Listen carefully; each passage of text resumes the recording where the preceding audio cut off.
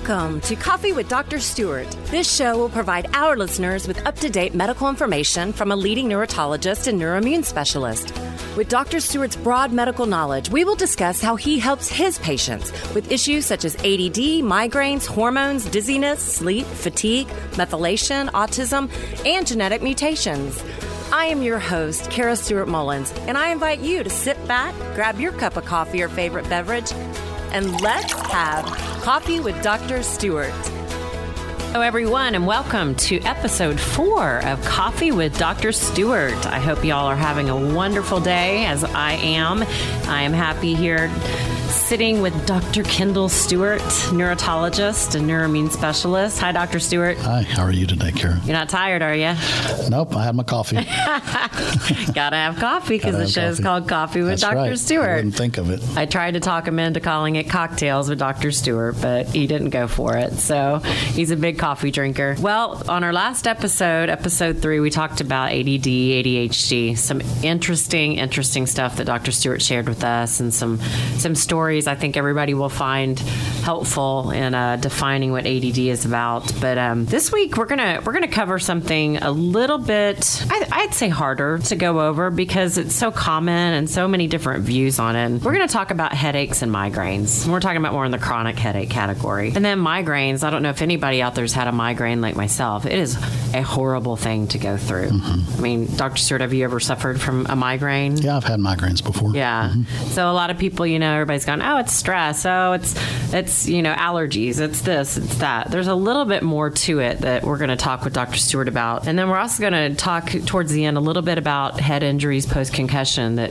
can, lead into migraines later on in life. So with that said, let me give a quick fact here, Dr. Stewart. They estimate today, the National Health Institute estimates that 1 in 10 people will suffer from recurrent migraine headaches during their lifetime. And because these conditions present themselves as symptoms, like you talk about a lot, they typically, their friends or family don't really think that they're ill or something's wrong with them. Right. They come off as problematic person, or they appear normal, but some people might call them hypochondriacs, right, or they're complainers. They're using their headache as an excuse, or just doctors call them problem patients because they don't know what to do with them besides give them a headache pill. Now let's get your opinion.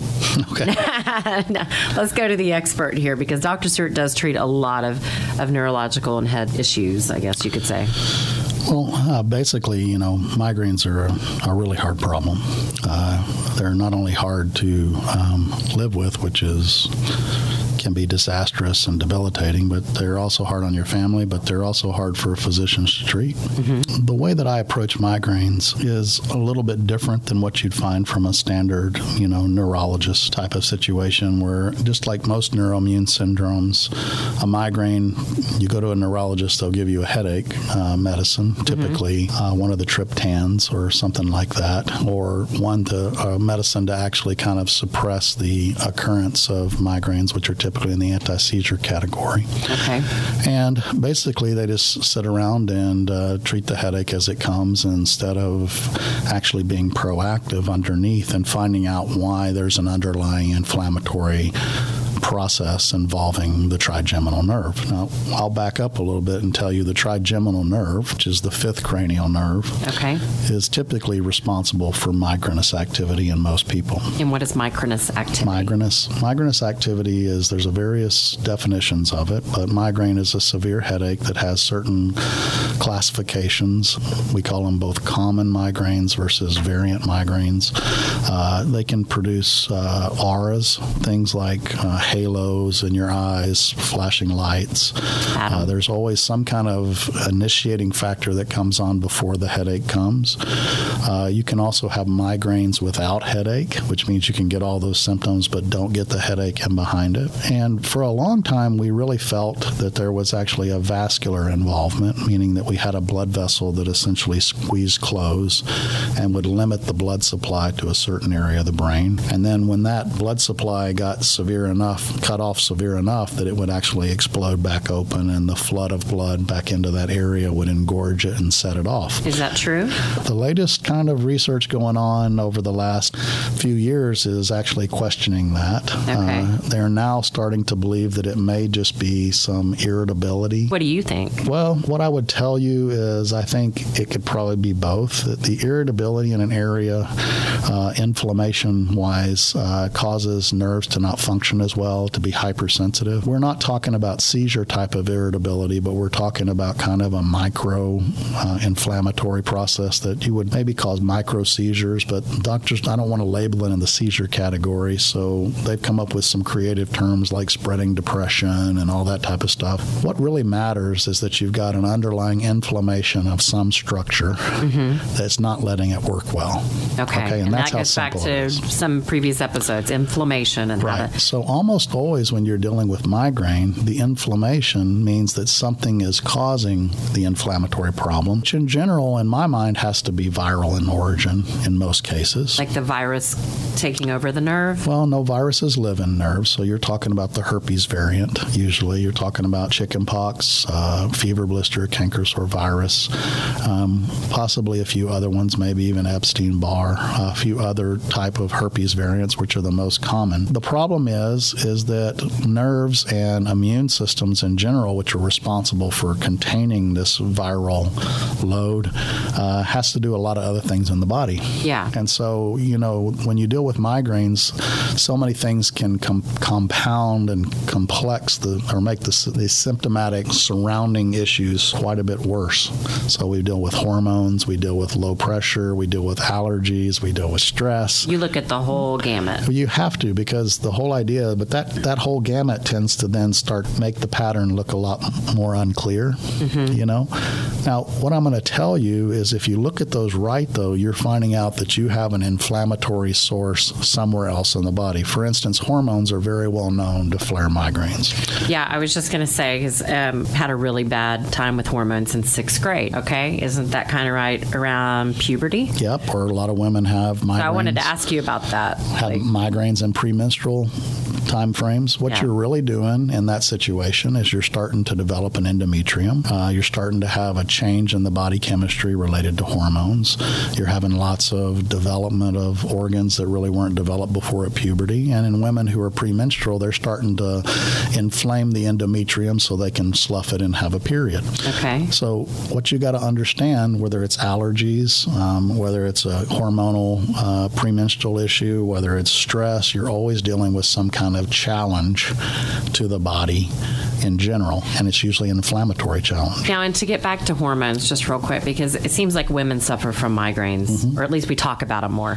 Men may not talk about them as much, but with the hormone factor, if you can find a doctor out there who can get your hormones balanced, do you have a higher chance? Because I know you do a lot of that in your clinic. You do a big hormone panel. Yeah, well, there's actually two parts. There are some people that just need to be on typically birth control and not have a hormonal flux, and they'll do really well. And then there's other people who that doesn't work at all and makes it worse, and we have to go about trying to balance their hormonal ratios. Okay. So you can look at it a whole different way. What I would tell you is you need to find a quality doctor, especially if you're a woman, and you have to look at the hormonal relationship to the headache itself. Now, with all that being said, really the foundation of migrainous activity is actually an immune phenomenon.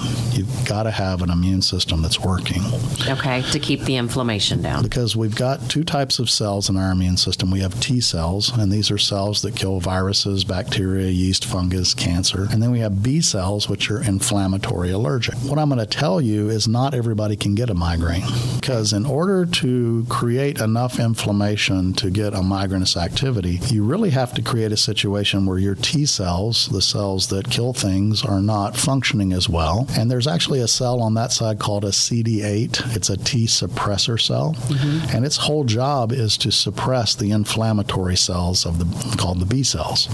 And so if they're not functioning as well because of a methylation deficiency or something is not letting them function properly, or they're not plentiful enough, then God has a fail-safe to where your B cells, which are your inflammatory allergic cells, become explosive. And that creates a lot more inflammation. That creates a propensity toward allergies, asthma, food sensitivities, and all the other things that can then be affiliated with migrainous activity. Even besides the migrainous activity, the allergy part, we have a lot of people that from Neurobiologics, the company I work for, the supplement company, when we start giving them the methylation products, that you've created for us, and some of the PRP, which is not an allergy spray, but it's an immune support spray. In turn, they tell us, you were fixing something else, but it fixed my allergies. And so they're as happy as can be because you helped them with their migraine, but then you also got rid of their allergies. So, well, always remember that all the designs we did for Neurobiologics is still focused on neuroimmune syndrome. So we're focused on improving the health of the immune system,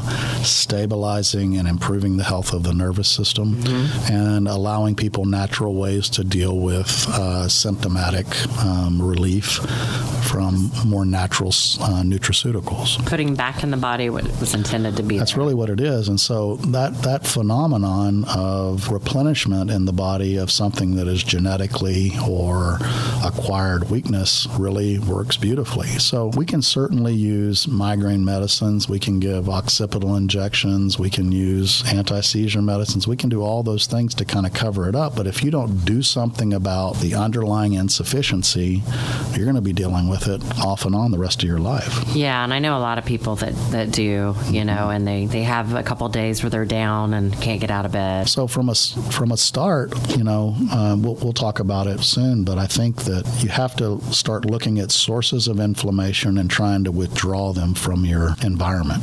Are you talking about drinking too much wine, or? Sure, can be that. As an example, I think after the break we should talk about basically what that really entails and how we can deal with it both, supplemental wise, but also non-medicinally. Okay. Yeah, we'll be right back. We're going to continue with Dr. Stewart and talking about migraines and headaches, and then we're also going to talk a little bit about head injuries, and maybe you might be walking around with post-concussion and you don't even know it. We'll be right back.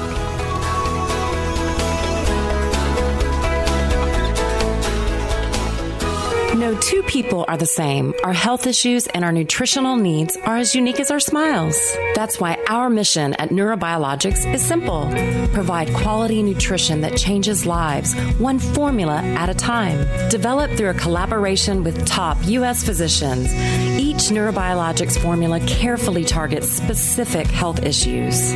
I can't tell you how much supplementation has helped our family. Being able to put back in their bodies what they were missing, we had dramatic results. We had focus in school. We had children that were able to sleep through the night. We had children that had their moods regulated. What we're interested more in Neurobiologics is replenishing the insufficiencies that the body has in order to recover the underlying problem and reestablish the nervous system and immune system normal function. Each of us is unique. Shouldn't your supplement be too? Neurobiologics. We are changing lives one formula at a time.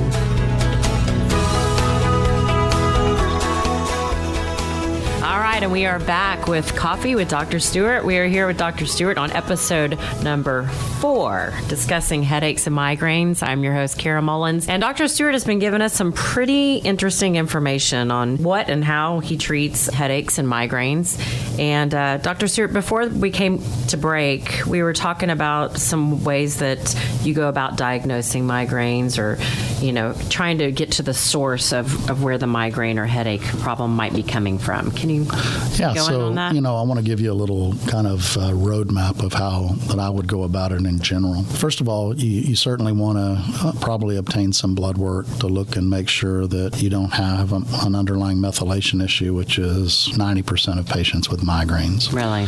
We've got to make sure your hormones are right. You've got to make sure your thyroid is right. In fact, we need thyroid to be kind of at the middle of normal or above when we have a nerve sensitivity issue. So if there's a normal range, we want it to kind of be right in the middle. We don't want it at the low end and think that it's normal. And you also got to pay attention to make sure there's no underlying infection in the body, which means hidden infections like chronic sinus infections, urinary tract infections. Which you may already know that you have. You may already know, but you may not. There's always a driving factor behind migraines. Now, once you've done that, you want to start looking at allergies, inhaled allergens. You want to start looking at GI health, because a big source of chronic inflammation is gastrointestinal irritation and inflammation. And related to that, you have to look at food sensitivities, because you'll be shocked at how many people have food sensitivities who have migraines. And that would be a simple allergy test? It's actually, we use an ALA test, which is a little blood test to check 95 foods and see how sensitive you are to And that them. could be causing the migraine after you...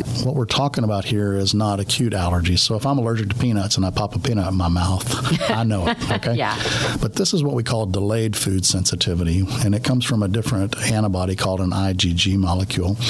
And it basically happens 4 to 8 hours after you eat the food. Okay. And so good luck trying to remember what the heck it was. And we eat such complex foods these days that have all kinds of things in them that it's almost impossible a lot of times to tell what's really driving the problem. So we have to use something to measure that. Well, and a lot of your patients always talk about going gluten-free and their headaches So went the away. big 5 or 6, let's just say 6 for food sensitivities are actually gluten or wheat, casein or cow's milk products, soy, which most people forget, eggs, which most people don't know, yeast, which is a big one, and also nuts tend to be a big one. And even some people are allergic to other little things here and there, and that's why you really need a profile, because it could be something that you actually eat all the time Every and day. you think you're doing the right thing, and you're really just driving the potential for your migraine. And then once you do that, what you want to do is make sure that you have a healthy immune system in general. And so the less stress that we have on the immune system from those other sources, the more functional and the less frequency the migraines will occur. Now, with the methylation support and nutraceuticals, we then find your weaknesses, put it back in, and that raises the threshold even further, so it makes it harder and harder and harder to stress yourself into a migraine. And again, I want to note, he's been using the word methylation a lot. That is episode 2. If you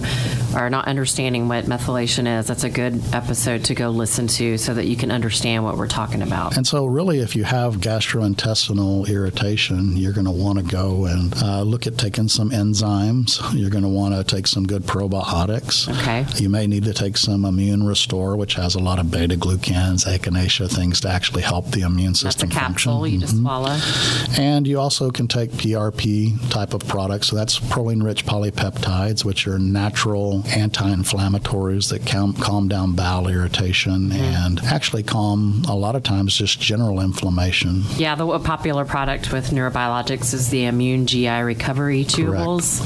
These tasty strawberry, vanilla tasting chewables that kids can take, and a lot of parents take it themselves because they say it helps with the inflammation. That was created by Dr. Keach, a good friend of ours out in Phoenix, and he was it's kind of an interesting guy. He was a researcher and PhD, and what he was looking at was ways to control cytokines or chemical messengers. And really, on a hunch, he decided to go look at the colostrum or mother's milk, and found that there are these proteins in mother's milk that has a beautiful way of suppressing inflammation. And so that's what proline-rich polypeptides are. Yeah, because we have a lot of people report back that they feel 10 times better once you get the gut fixed.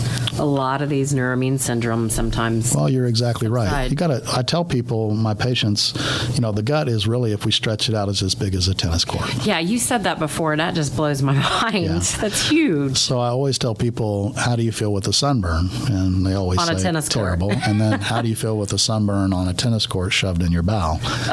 So the whole idea is you just don't have a good feeling for how much trouble that creates for your immune system. So let me ask you this. So if your stomach is hurting, that's a telltale sign that you've got some major inflammation going on. Because or that's food sensitivities, right, correct. Because it's so sensitive. Correct. Yeah. And so you need to do something about it. Right. And what would be some steps to go do something about that? Well, first of all, you need to get a test to find out what you're sensitive to and what not. So don't put in the offending agent. Okay. Second of all, you need to take some probiotics. You need to take something to calm down the inflammation of the bowel. In rare cases, and not rare in my clinic, but rare in the general population, we can have an immune deficiency syndrome where we don't make antibodies, we don't make immune cells plentiful enough to even have a normal GI tract. So those people become allergic to almost everything, and I have people like that, and you'd be shocked. It's really scary when you don't even know if you can eat normal food. Yeah, I worked in your clinic for a short amount amount of time. And I just remember parents coming in and go, oh, the child only eats 4 or 5 things. And because it was the only thing that didn't hurt their belly. Right. And that's their way. But then they come back after seeing you for 6 months and they go, guess what? He's up to like 12 foods. Yeah. And they're ecstatic because they can actually go out to dinner,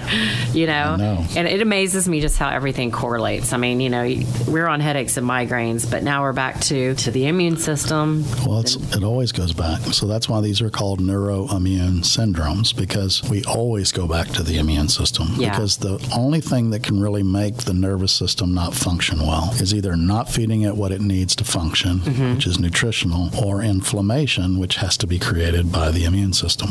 And what about all the migraine pills out there? What are your thoughts on that? Well, I think how do they work? That's a good question. I mean, the triptans are the most well-known. That's Imitrex, Relpax, Maxalt, Prova, all types of things. Those are triptans, and we're not really sure exactly how they work.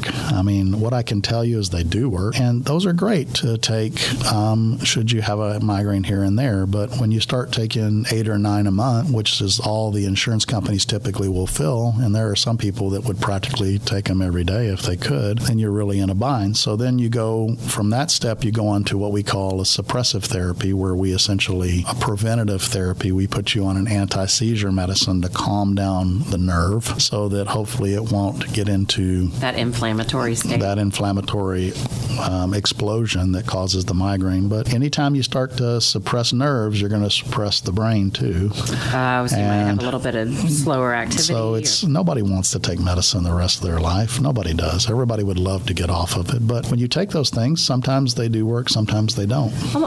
There was one thing that I forgot to mention on our methylation episode. I get this question all the time. Can you fix, methylation is the pathway responsible for over 250 biochemical processes in the body. It's big. It's a big topic. Right. I always get the question, well, if I start taking the methylation complete or the neuramine stabilizer, which are our methylation support products, do I have to take these for the rest of my life? Can I fix my methylation pathway? Your response usually is, can you fix thyroid if you have a thyroid condition? Right. The answer to that is no. The answer is no. What I tell people is, as much as I hate it, I have to stop and fill my truck up with gas every week. Yeah, that's the same way with methylation. And so it's really the same way until we learn how to transfect genes, which I'm not really sure will be a great thing. I'm still guarded in how we would change people genetically. That's scary. That's scary. That's going to be a lot of controversy when that comes around. Until then, we just need to bypass it.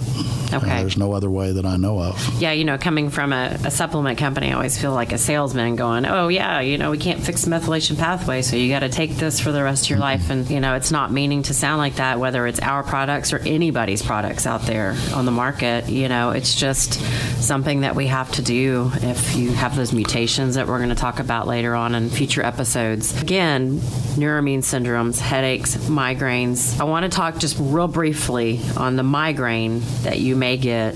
Now, a lot of people may not know this. Dr. Stewart works with a lot of NFL teams. He works with a couple of universities. He's head of a couple of boards of concussion and head injury entities, so I can't really name them legally, but head injuries are kind of tricky because you get patients that come in that have migraines, but it was actually from a head injury. Yeah, well, the biggest problem is that if you have a son or daughter or yourself and you're playing sports, many times a headache is the sign of a concussion. And so if you don't have an objective foundation to understand whether you had a concussion or not and you have a headache, then I've had lots of people come in who've been told they've had a concussion and can't play a sport when they really didn't have a concussion.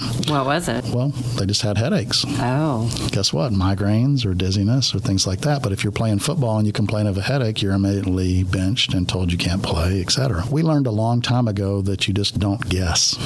Okay, yeah. I'm just not comfortable with guessing. I'm a surgeon and you're not going to let me cut you open if I'm guessing. Correct. So basically we use, most commonly we use a platform posturography, which means you can't fake balance. And the unique thing about a head injury is if you ding the brain, which is the worst form of head injury, you really have very little stability at all. You will move all over the place and become disoriented, etc. We also learned from our work at the University of Texas back in the early part of last decade that if you get hit in, let's say, a football game, baseball game, etc., you can also suffer what's called a vestibular concussion, which is where you only damage the plane where you get hit in. So that throws the inner ear off, so the inner ear starts to feed your brain bad information, and then the brain doesn't work as well, and you develop headaches because your inner ears help you control your eyes and your body movement through space.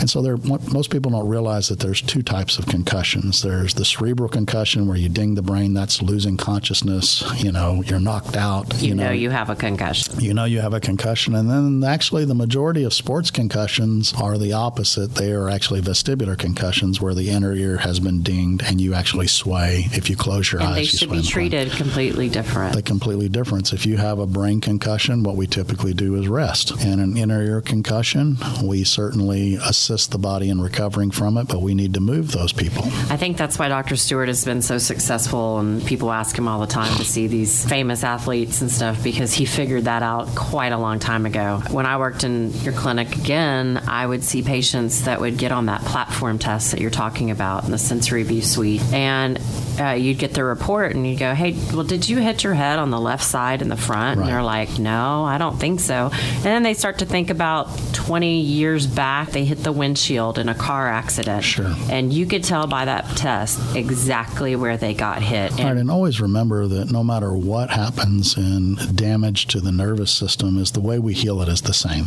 Okay. That's the blessing in what God's done. The way we heal a nerve injury from a concussion, the way we heal a nerve injury from trauma, the way we heal a migraine, the way we heal the brain is always the same. It requires the same three components, which is inflammation control. Number 2 is mitochondrial energy. Got to have energy for the cell. And number 3 is having the right nutritional products plentifully enough. The right ingredients. To overcome whatever you're trying to heal. So this person that's walking around for 20 years with a concussion, they just have so much inflammation they could never recover themselves? Well, they just may not have a methylation problem and never had enough to recover. So they'll be diagnosed with ADD. Okay. Yeah, and a lot of that, So if you look at the definition of post-concussion syndrome and ADD, you'll see they're almost identical. Very interesting. Well, again, thank you, Dr. Stewart. I'm blown away again, as usual, because like I said, every time I talk to you, there's more information. I wish we had more time to talk, but we want everybody to have a great day, and we're going to go enjoy our Sunday afternoon here in beautiful Austin, Texas. And I hope you have a blessed and wonderful Sunday.